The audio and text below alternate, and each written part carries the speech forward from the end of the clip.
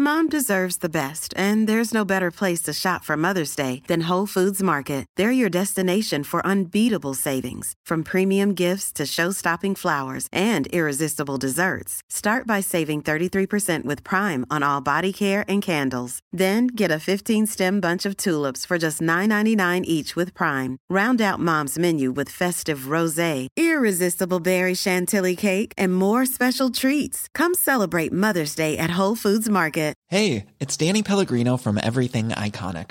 Ready to upgrade your style game without blowing your budget? Check out Quince. They've got all the good stuff, shirts and polos, activewear, and fine leather goods, all at 50 to 80% less than other high-end brands. And the best part?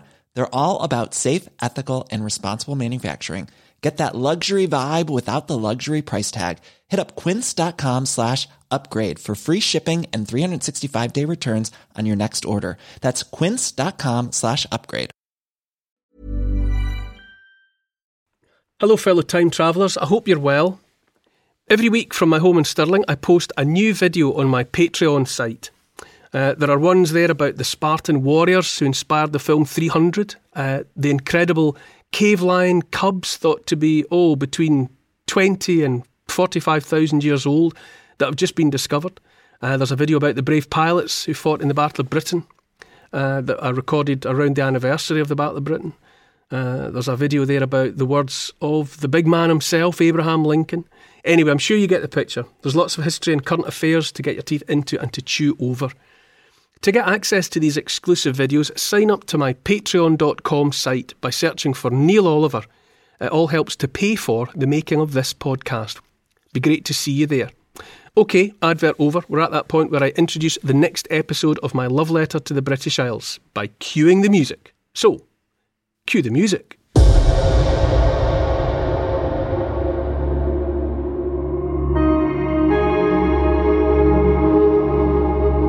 All the grandeur of those cities was founded upon, built with the wealth generated by slaves. So the opposition to ending the slave trade was monumental.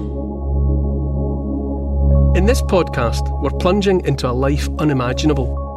The abject misery and horror of human slavery. Nations throughout history, from the ancient Egyptians and the Greeks to the Romans and Muslim Arabs, have all plagued the world with this abhorrent trade. And the British Isles, of course. Up to our knees in human despair and suffering we were, and we grew fat on the colossal profits to be made from that exploitation of our fellow human souls. Many people fought to end this hateful practice, amongst them a tireless MP, Member of Parliament from Hull, a man who was determined never to rest until slavery had been abolished. I'm stepping out across Britain to discover 100 remarkable places that have shaped you, me, and the whole world. I'm Neil Oliver, and this is my love letter to the British Isles.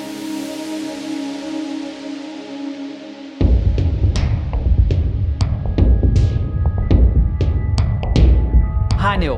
In the last podcast we fought the French on the Welsh beaches when Britain was invaded for the very last time.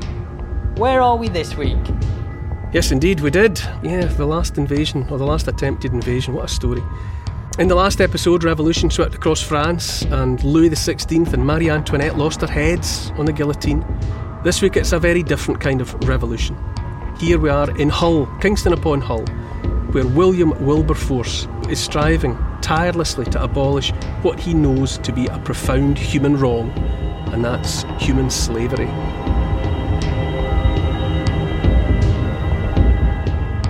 Paul, we're in Kingston upon Hull. I think I'm probably right in saying that Hull, it's a town that a lot of people associate with maybe unemployment. I have to say though, I have found it to be a place full of fascinating history. I've been there numerous times. Various people are connected to it.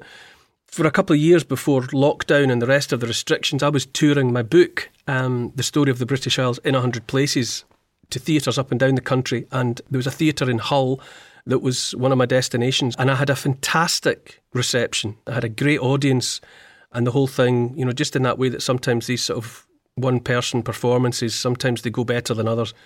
And it was such a good night, and if for no other reason, that made Hull a place that I'm very fond of.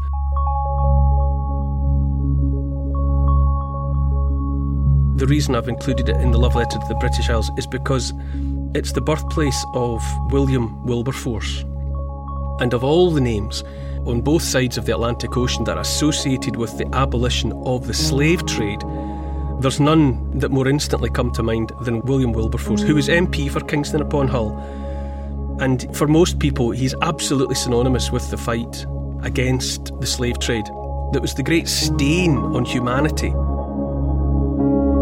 To this day, slavery of one sort or another remains the indelible stain on humanity. As we all know, everybody's done it. Every civilization from the beginning, from 5,000 years ago and longer, was built on the backs of slaves of one kind or another.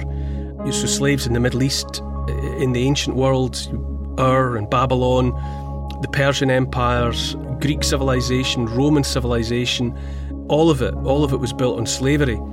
And then in the 18th century, of course, we, the British, got up to our knees in the misery, the human misery of the African slave trade.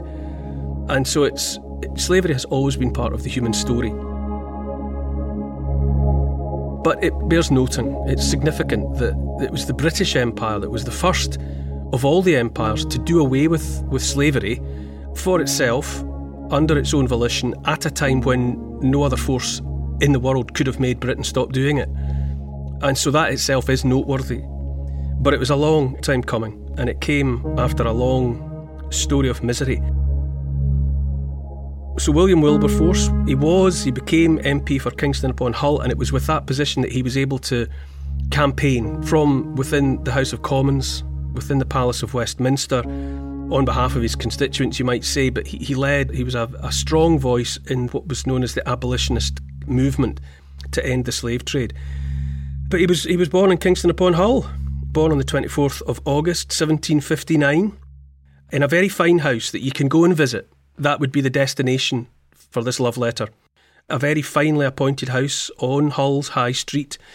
The house itself, it wasn't built for the Wilberforces. It was built in the 1650s, before their time, for a chap called Hugh Lister, who's a merchant, and he was in the business of exporting lead from Derbyshire to Holland. And he made money, got rich, did Hugh Lister, and he had the house built. But it was then acquired by William Wilberforce Senior, being the grandfather to our William Wilberforce, and that was in 1732.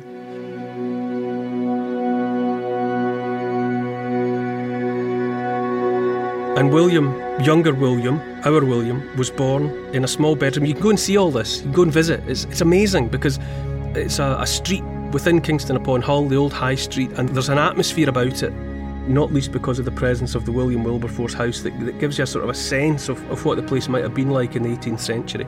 It's a bit of a leap of imagination, but it can be done. You can go and visit the house. And he was born, you can go and see it in a small bedroom, right next door, through the wall from a very grand banqueting room on the first floor of the house, all wood panelled and lovely. And little William was born in the bedroom next door. And in that way of so many characters that come to prominence that we've discussed, he was a sickly boy. But I think a lot of children were. I think that was the reality of it. Infant mortality was so overwhelming. So many youngsters died before their first birthday or never made it into adulthood. And I think so many children were just laid low with childhood ailments, and if they survived at all, they quite often had a sickly, poorly start. And William Wilberforce was certainly one of those. He also suffered he was short-sighted, so he didn't have natural advantages, you wouldn't say. He was a Hull Grammar School boy.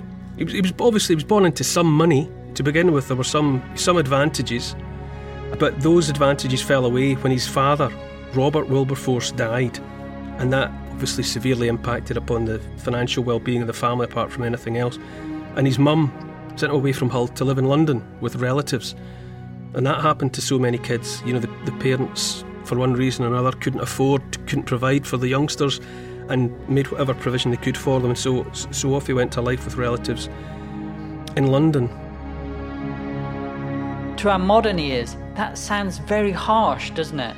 Well, what are you going to do, I suppose? Time and again it was the story for people. They fall on hard times, and there weren't the kind of welfare, social care alternatives. There was no help to be looked for, and so all that people could fall back upon for help was family. if they were lucky enough, if they were even lucky enough to be able to do that, to draw upon the support and the intervention of family. And so just as a youngster, he was sent away, and so the rest of his life began to unfold in the capital city.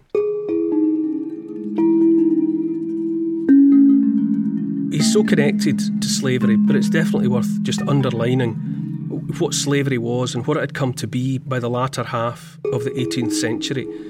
As I've already mentioned, the Egyptians built their pyramids and everything else and built their civilization on the back of slaves. The Greeks, the Romans, every culture, every creed. Muslim Arabs were great slavers from the 9th century, from the 800s onwards, and they captured and they bought and they sold white Europeans as well as black Africans. They were heavily involved acquiring and trading in slaves from Africa long before Europeans were.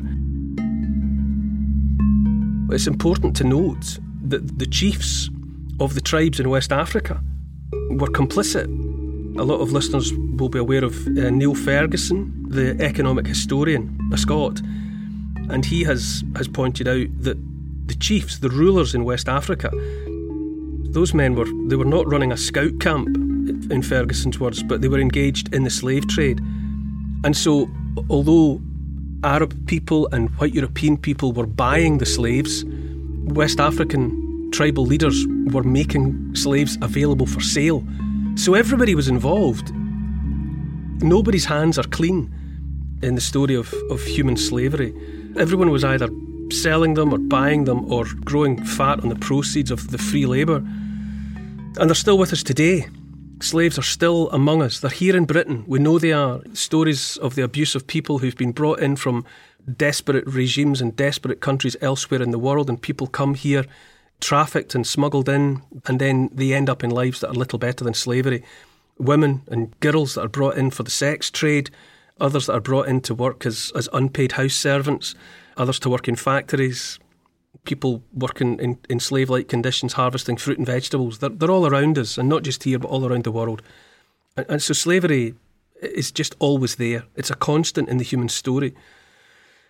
But having said that, there's no getting away from the fact that we became the masters of it. We became its ultimate practitioners in the 18th century.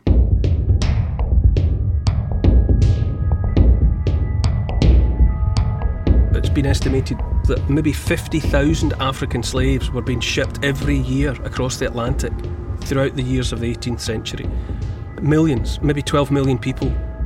And obviously uncounted numbers died en route because of the conditions aboard the slave ships. No count kept of that, so we've got no way of knowing really the total number of people that were affected one way or another by that trade. And if you go to the Wilberforce house, and obviously because of his association with ending slavery, there are lots of pictures and other illustrations to do with the literature and the imagery that he was using to show his colleagues in Parliament what the conditions were like aboard the slave ships. So there are pictures and paintings on the walls that show it, and it shows a plan view of a slave ship, like viewed from above with the top deck taken away so that you can see down into the hold where the people were kept. And at first, I remember looking at one of them in the house, and for a split second it was like looking at a cigar box full of spent matches, matches that had been burnt and all just stacked up inside it. And then it was only when you looked at it more closely that you could realise that it was actually human beings just stacked, cheek by jowl, beside one another, several layers high in shallow bunks. Not an inch was wasted in terms of maximising the capacity. And they were shackled, they were shackled hand and foot. They were shackled to the beds that they were lying on or the pallets that they were lying on, shackled to each other. A desperately depressing imagery. And the sadness of it is the pictures weren't even put together by the abolitionists. These were just pictures that showed the industry. They were there as kind of owner's manuals. This is how you maximise the space within a ship moving human beings across the Atlantic.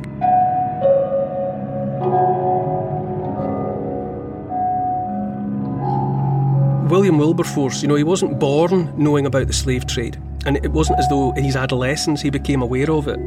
It was just around him, part of the world that he grew up in. He attended Cambridge University. While he was there, he met and befriended William Pitt, the younger, who would be a Prime Minister. And by the time he was 21, Wilberforce was MP for Hull. which sounds very young, but that was the 18th century for you. And men came to their maturity and came to prominence, especially privileged young men like William Wilberforce, perhaps younger than we would think of today. But then it was during the 1780s that he kind of went through a Damascene conversion, when the scales fall from St. Paul's eyes on the road to Damascus, and he realises the truth of himself and the truth of others. So it's during the 1780s that he has his Damascene moment, his conversion to evangelical Christianity. So he becomes a Bible reader, a committed church-goer. His experience of getting involved in church-going and worship and Christianity, it made him desperately personally aware of the suffering of others. The biblical message that's there, certainly in the New Testament, about it being the obligation of right-thinking, righteous people to not be comfortable in their own lives if other people are suffering oppression and physical misery. And that was very much the effect that his Christianity had on him. So he's a big Bible reader. One of the love letters to the British Isles has been about the King James Version of the Bible that came into being in 1611. He definitely worked from a copy of the KJV.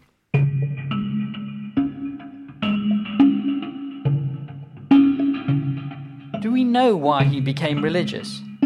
The company he was keeping, he found himself in the company of people who were evangelical, and the message got to him. You'll remember at uni, you come across people that are members of the Christian Union, and you come across people that are passionate. They're protest groups, aren't they?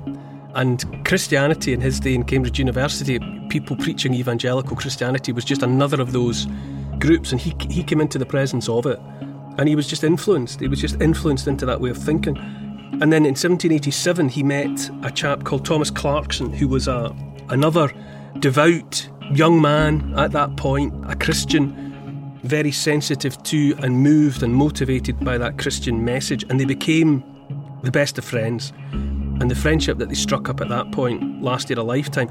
And it was Thomas Clarkson who was committed to the abolition of slavery even before Wilberforce.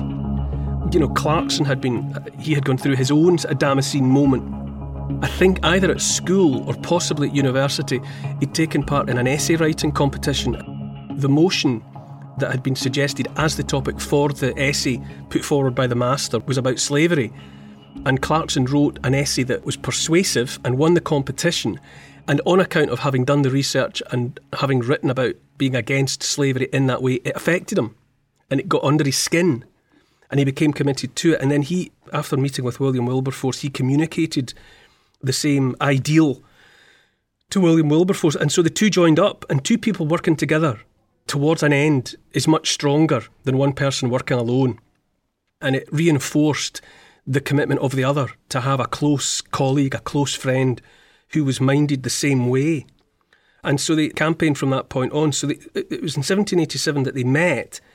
And then in 1789, so within a couple of years, Wilberforce made a speech to the House of Commons, in which he said of the Atlantic slave trade, "The number of deaths speaks for itself and makes all such inquiries superfluous. As soon as ever I had arrived thus far in my investigation of the slave trade, I confess to you, sir, so enormous, so dreadful, so irremediable did its wickedness appear, that my own mind was completely made up for the abolition.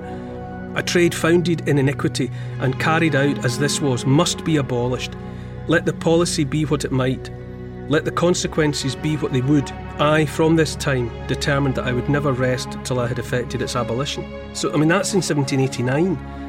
So the campaign, you can imagine the opposition that there was to abolishing the slave trade, because the wealth was incalculable. On both sides of the Atlantic, people were getting fabulously rich. The plantations, sugar, tobacco, cotton, they couldn't be profitable without labour you didn't have to pay for. If you had a constant supply, an ever-replenishing supply of labour you didn't have to pay, then you could get incredibly rich. It's not difficult to imagine why. You don't have any wages. And so those industries, if you had slaves, were incredibly profitable. So the people running those plantations were absolutely opposed to anyone doing anything. It took the American Civil War, ultimately, to end slavery in North America. But back in Britain, it was the same. The profits from tobacco, the profits from cotton, as we've said previously, in relation to places like the merchant city in Glasgow and Bristol and Dublin. It was all the grandeur of those cities was founded upon, built with the wealth generated by slaves. So the opposition to ending the slave trade was monumental.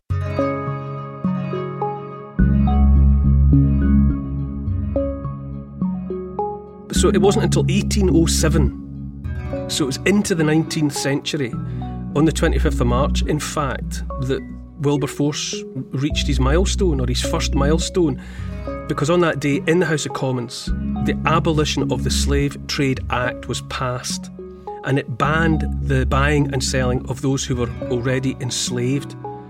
And it was carried by 283 votes to 16. So when the vote actually came to pass, it was conclusive. So people who were already slaves, you couldn't buy them and you couldn't sell them, but they were still slaves. It was like you have a car, you can still drive it, you just can't sell it. So 1807 was a step along the way. But at that point, there were something like 700,000 slaves in the North American colonies whose lives changed not a jot, because they weren't freed.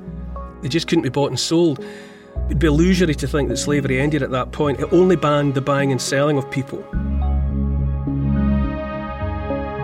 But then, ultimately, on the 26th of July 1833, a decade later and more, Parliament finally passed a bill to end slavery itself throughout the empire. So it wasn't until 1833 that it actually became illegal to acquire slaves. And Wilberforce had lived long enough to hear the news, but he died 3 days later.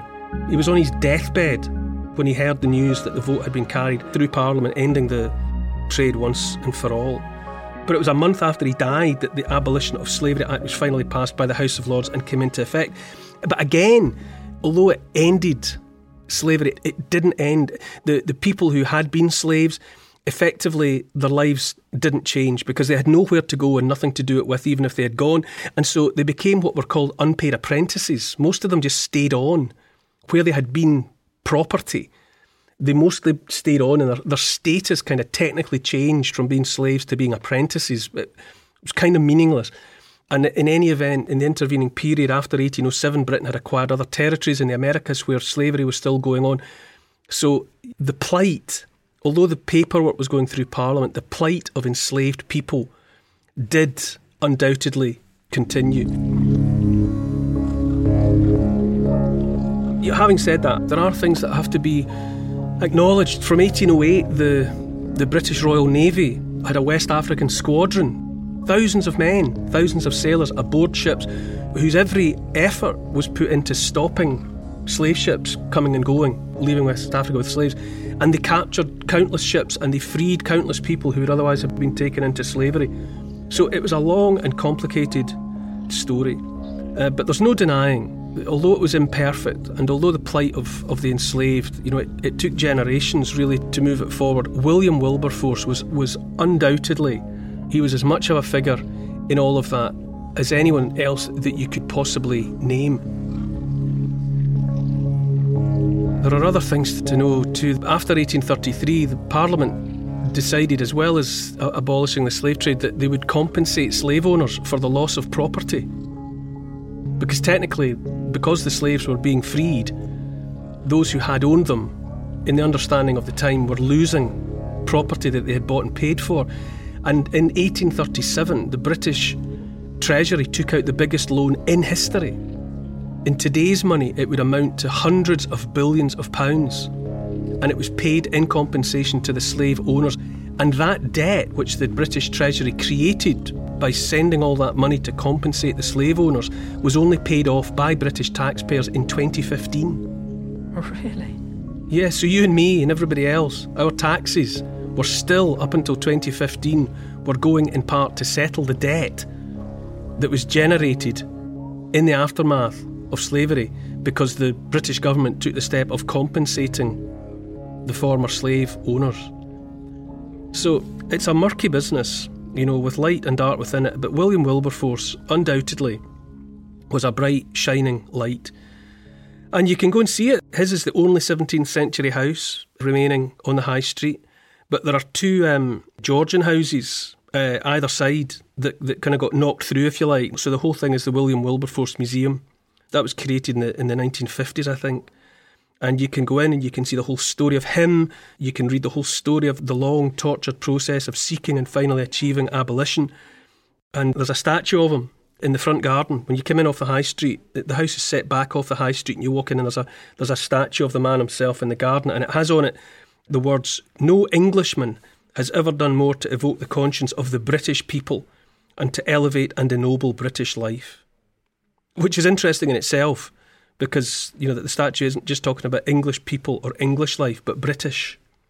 So that by the time of Wilberforce's achievement, the population of these isles were being encouraged to, and were to a great extent, thinking of themselves as British. The man himself, he's buried in Westminster Abbey. Remember, we did a love letter from Westminster Abbey? 3,000 people are buried inside Westminster Abbey, and countless more have plaques and statues raised to them. But Wilberforce is in there, in the North Transept. He's right by his old friend William Pitt, former British Prime Minister. And in the back garden, part of the ground that was the back garden of the house, is the Nelson Mandela Peace Garden, which was created in 1983, which you'd have to admit probably William Wilberforce would probably approve of that addition to his old property. There's no brighter figure in the story of British attempts to abolish the slave trade. William Wilberforce is a bright and shining light in that story.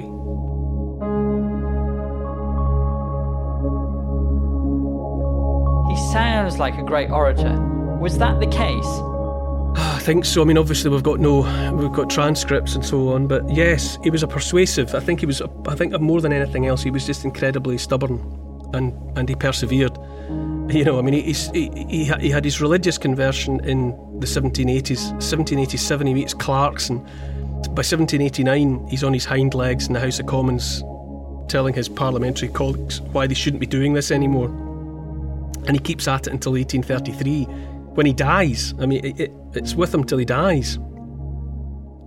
So he's a stubborn man, determined, and he got there in the end.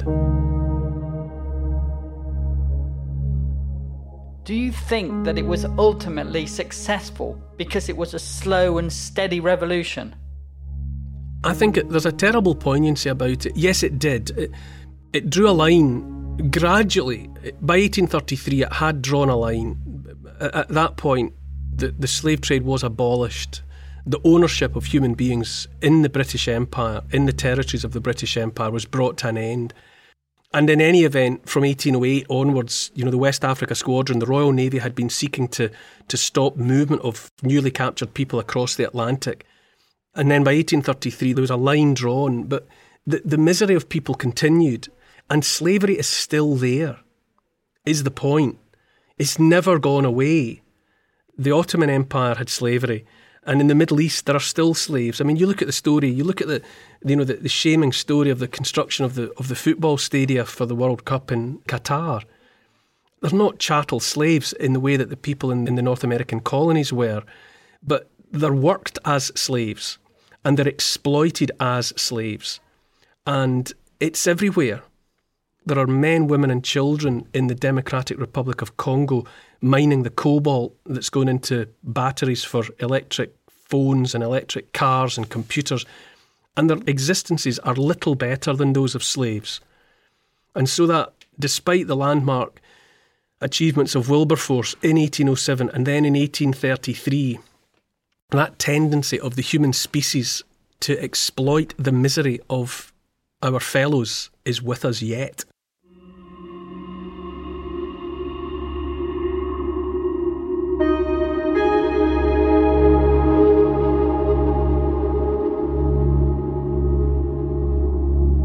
An old way of life put to death, a devastating crime committed in a heart-rendingly beautiful landscape, insidious greed and the violent pursuit of money. Landowners, lords and ladies right across the Highlands systematically destroying an ancient culture. Clans obliterated and villages wiped off the map. Ripe for profit, the Highlands are cleared. one of the biggest mass movements of people in all of British history. Next time, in my love letter to the British Isles. To help support this podcast, which is and always will be free, and to get access to new and exclusive history and comment videos every week, sign up to my Neil Oliver Patreon site. It would be great to see you there. Check out the Instagram account called Neil Oliver Love Letter, and please write a review of this week's podcast and share it with your friends. For further reading about these favourite destinations of mine, you could try my book. It's called The Story of the British Isles in 100 Places, and it's published by Trans World. Neil Oliver's Love Letter to the British Isles is produced by Paul Ratcliffe and Neil Oliver for Fat Belly Films. Music is by Malcolm Goldie. Social media producer is Oscar CFR. Additional research is by Evie, Lucian, Archie and Teddy. Finance is by Catherine and Trudy. Post-production is by Althorpe Studios, and the graphics are by Paul Plowman. And special thanks to the people across history who have made and continue to make these Isles such an incredible place. This has been an FBF Podcasts production.